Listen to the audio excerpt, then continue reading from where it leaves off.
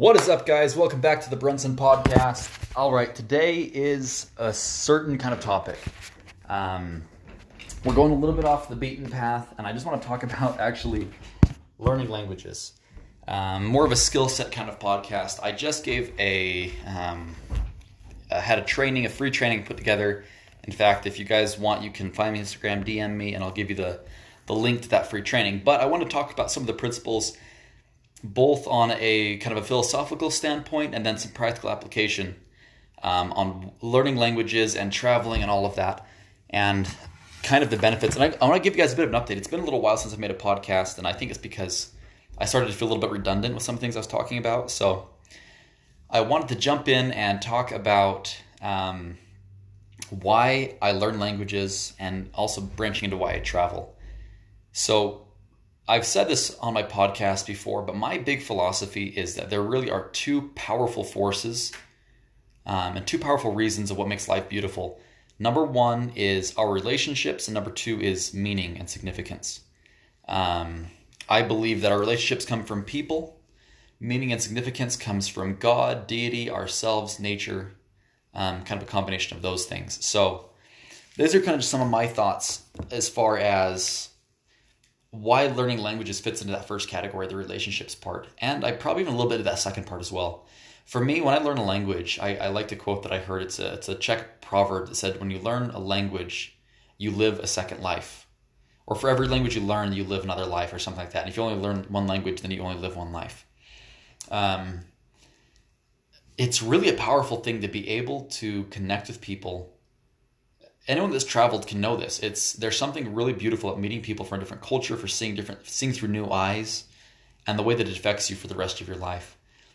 And I've been to countries where I did not speak the language. I went to Thailand for a couple of weeks and I did not speak the language. It was very meaningful, but it is just not the same as learning someone's native language and being able to hear their stories. When you sit down with someone, as I did once, from Russia, and they talk about communism and they talk about real pain and real hurt that you kind of thought, oh, only Americans ever experience that. And then you realize that we have so much in common. Then you also realize that there's a lot we have different.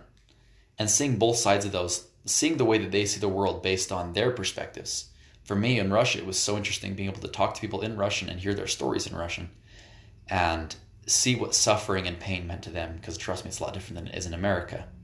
But also seeing that they care about family, and they also have rebellious teenagers, and they also have the same the old people would kind of bash on the young people for being softies, and just all the same stuff that we see in America and in more westernized countries. Very fascinating to see the similarities as well as the differences. So for me, being able to travel was really just a wonderful privilege and be able to connect. So, but I want to talk about some practical applications. So if you were trying to learn a language, which is something that I recommend for everyone, and this maybe sounds odd, like, well, why would I need to learn language if I don't even plan on traveling or whatever? Well, for one thing, it keeps your mind sharp. It's a way to really develop your mind in a big way. It really helps connect us with communication generally. It taught me so much about how nonverbal communication is powerful. It taught me about energy. And this is where this might sound a little bit kooky, but we're going to dive in here. I believe that we communicate non-verbally so much, and even not just non-verbally, not just body language, but actual energy is what communication is. I really think that sometimes we forget how much intention and pushing energy onto someone else. For example, when you are showing love, I've had times and places where I could not communicate with more than a third grade level of language my love for someone. A group of people, even I remember one time I was talking to someone, and I just this old woman, I just felt so much love for her, and I wanted her to know that I cared for her deeply. And I remember I couldn't find the words, but the energy came. It was an energy, and she felt it, and she started to cry, and I started to cry, right? And I've had experiences like that many times, where it was not so much I had the words to eloquently describe how I felt, but understanding energy. So that's a few reasons why I think learning language is powerful. On top of the fact, languages open up doors that could not be opened any other way. You might meet someone and you're talking, and all of a sudden they say, oh, like I'm from Colombia. And then you just start launching into Spanish and you're friends. Done. Just being able to connect on that point alone makes you friends. For me, speaking Russian, if I meet a Russian speaker, instantly we have a conversation. Instantly. If I meet another Russian speaker, we have a connection, excuse me.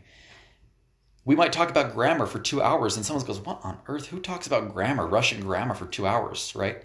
But you'd be amazed at even how it's affected my romantic life, my friends, my business life, my connections, everything has been massively affected by the languages that I speak. I'm pretty good in Russian, and I'm passable in Spanish, and it's really blessed my life in so many unseen ways. So there's some thoughts on why I think it's powerful to learn language. On top of that, it's just freedom. I can go to any Spanish speaking country now, and I'm not worried about it. Sure, I won't be able to talk about philosophy maybe, and the allegory of Plato's cave in Spanish. But I can definitely order, I can get bus tickets, I can go places, I can ask questions, I can have small talk conversations, I can listen into conversations, understand a good percentage of it. I do okay.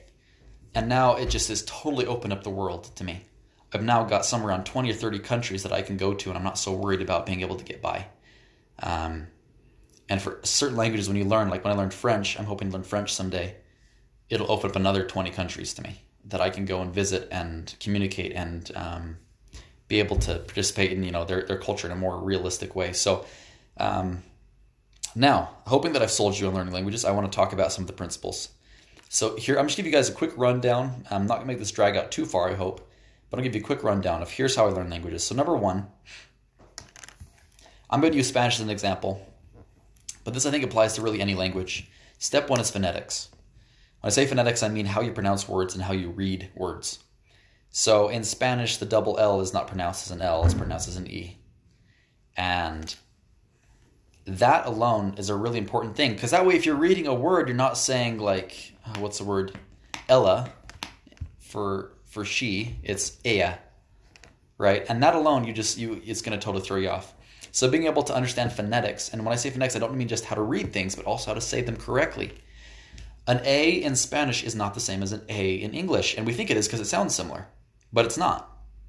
An I, the letter I, that we understand is I, occasionally E and different other things that we have, they pronounce it as E, and it's different. Even the sound E is different. So getting inside there and actually trying to figure out, okay, how do they pronounce it? O is how you say it in Russian. O is how you say it in English. Okay. Like when a Russian says that, like, hello, like it's not hello, it's hello. Because they're using their sounds, right? Hello. And it's very different. You notice that every sound in there was different. The H is a little more raspy. The L is a little bit further back in the throat. The O is wider. The E is more like, not like a he, but a You see the difference there. Our phonetics are so different, yet we always try to copy and paste. And that's a great way to have a good Texan accent speaking Russian or Spanish, and it sounds awful. So that's something I'd really work on and focus on, is just getting pronunciation. Don't stress about it. Don't get bogged down and feel like it's impossible. Children also sound stupid at first, but the point is that they're listening very closely to certain sounds. They're not trying to interpret. Babies don't force their preconceived ideas of language into whatever their native language is. They just listen and repeat. And they make lots of mistakes, and that's the way we have to replicate it. So that's a big step, is to be like a child. Step number 2, after you've learned phonetics, this is where it gets a little more practical. I would go and look online for your language for the top 1,000 most spoken words in that language. Just Google it. There is hundreds and hundreds of lists you'll find. Sometimes they pull it from media, they pull it from news, they pull it from the Weather Channel, doesn't really matter. Just go look it up and get a big conglomerate of the top 1,000 most used words in that language. You'll find there words like she, the, and, but, to, because, why, things like that. Little tiny words that just kind of are the glue, the sticky part between language. The top 100 are very important. Memorize every single one of those. Next, I'm going to give you the structure for memorization, the order in which you memorize words, and then we'll talk about some other applications. So you go through your top 100 words, and then you learn your top 10 verbs. These ones are tricky because you have to make sure you get it from a native source. Do not think that the word to have is the same in English as it is in the language you're learning, because I guarantee you it will not be. Not exactly anyways. It's always different. Every language is always different. The word to have or to know, for example. There's two ways to say no, K-N-O-W, in Spanish, and there's only one way to say it in English. In Russian, I think there's 3 different ways to say it, if I remember correctly. So you will find that's very, very different. So you need to go and actually get the native source on the top 10 most used verbs. Often you can always find a book of like the top 555 verbs. It seems in every language I've learned, that's been the case. There's always that book. So find that or Google the list, but learn your top 10 verbs, most spoken verbs in a language. And then go back and learn your top 300 most spoken words in a language. And then I try to have a healthy mix, and this is where you kind of figure it out on your own. I have a healthy mix of 3 things after that. Once I get that base down, my top 300 words, my top 10 verbs, and then the next is the top 25 verbs. Once you get your top 25 verbs down and your top 300 words, you have a base that you can go and move on to the next things. So the next thing is a mix of 3 different elements. 1, I would try to really focus on verbs. The top 500 verbs in a language. If you get those down, you have an amazing grasp of the language. But those ones have to come from a native source. I would avoid lists. I'd avoid just cranking through them. But try to listen for the verbs that you hear and focus in on those very closely.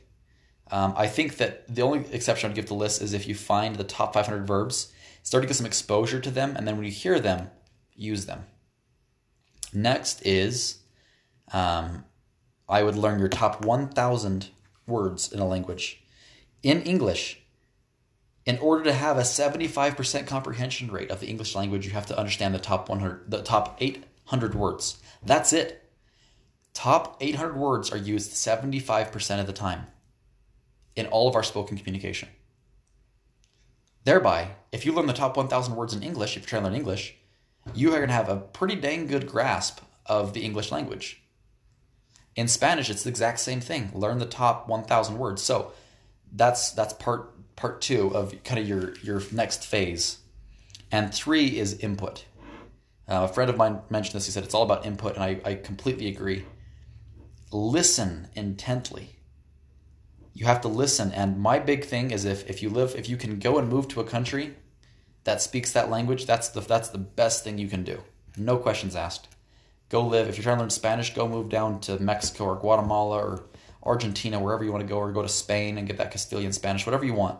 But go live there. That's the number one best thing. But if you can't do that, or that's not feasible yet, watch their most beloved TV series. If people were to ask me, hey, I'm trying to learn English, do you know what I'd tell them? Play lots of Call of Duty, if you like video games, and watch The Office and Friends and Parks and Rec, right? And if you watch those all the way through and get every word and really dig in deep, you'll have a very good understanding of American English.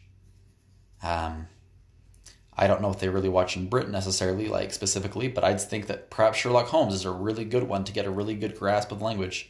Actually, that's probably one of the best ones as I think about it. That's got too much medical terms and sophisticated language. What I liked about the one thing I found with a lot of people that speak amazing English that did not ever come to America in my travels, they always watch The Office. That seems to be one that everyone watches, and Friends. Those are the 2 ones I hear the most because the language is very basic. It's very, very basic.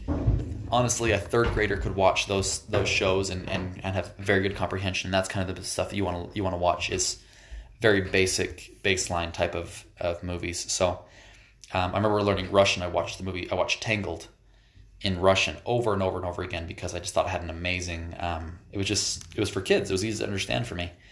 And I got a lot of humor out of it. I got a lot of the Russian humor and the understanding of how they use certain phrases and I already knew that show so well. It really helped me. Next thing is this is one of my main tips for everyone, especially if you live in a country where you move to a country to learn the language. Wake up every morning and do this. This is an exercise I do every single day. Wake up in the morning, take a deep breath, let it out, walk over to the mirror, splash a little water on your face, look right in the mirror and say, today I'm going to look like an idiot, and it's okay.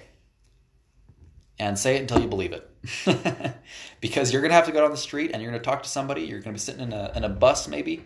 There's an old lady there and you're going to go, hola, ¿cómo estás? And she's going to go, brrr, and just start firing off all this Spanish to you. You have no idea what she's saying. And you're going to sit there and go, and look around and then just kind of like shrug and look straight ahead and hope that she doesn't make eye contact with you again. That's going to happen over and over and over and over again. Trying to avoid it is what's going to slow you down. If you just get through that phase, get through the phase of looking stupid, then you just move on. And then you have more of a grasp of the language. Then you can say, lo siento, ni todo entiendo. I don't understand everything, sorry. And then you're going to start being able to say things that are more complex. Being able to say, I'm sorry, my Spanish is just not great. Would you mind saying that again? Or I didn't understand that one specific word. And soon you're going to understand everything, right? But it's just about starting those conversations, listening closely to what they say, trying to respond the best you can. Just do your best and say, it's okay that I'm going to look stupid. There was a study done, at least this is what I was told. I need to find this study because I quote it a lot. I probably shouldn't until I find the study, but a friend told me this, that they did a large study on the difference between adults and babies and children specifically on learning languages, and they found there was no intellectual difference for children and adults learning languages. They found the only difference was that children have no pride. That was it.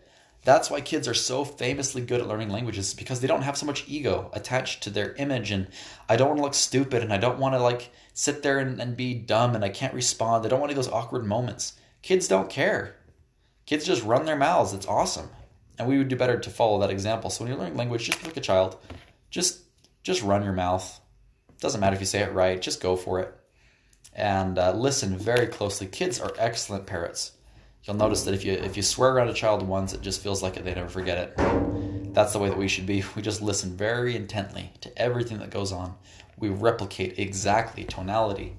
Notice that children, some of the first things they'll say is they'll pick up telephones and go, hello, and they'll do the exact same tonality they hear from their mothers and fathers, replicating what they're replicating their environment. That's what we should be. When we hear a phrase over and over again, we start to replicate it, even down to the tonality and the body language, and it'll help you. So there's some of my tips. That was a long little podcast segment, but I just want to give you guys some advice on that. There was a lot more cool advice in this webinar I just did. Shoot me a DM and I'll send it to you if you're interested. I think it's at BrunsonSmith1 on Instagram. So just look me up and send me a message and we'll talk to you in a little bit. Best of luck, guys.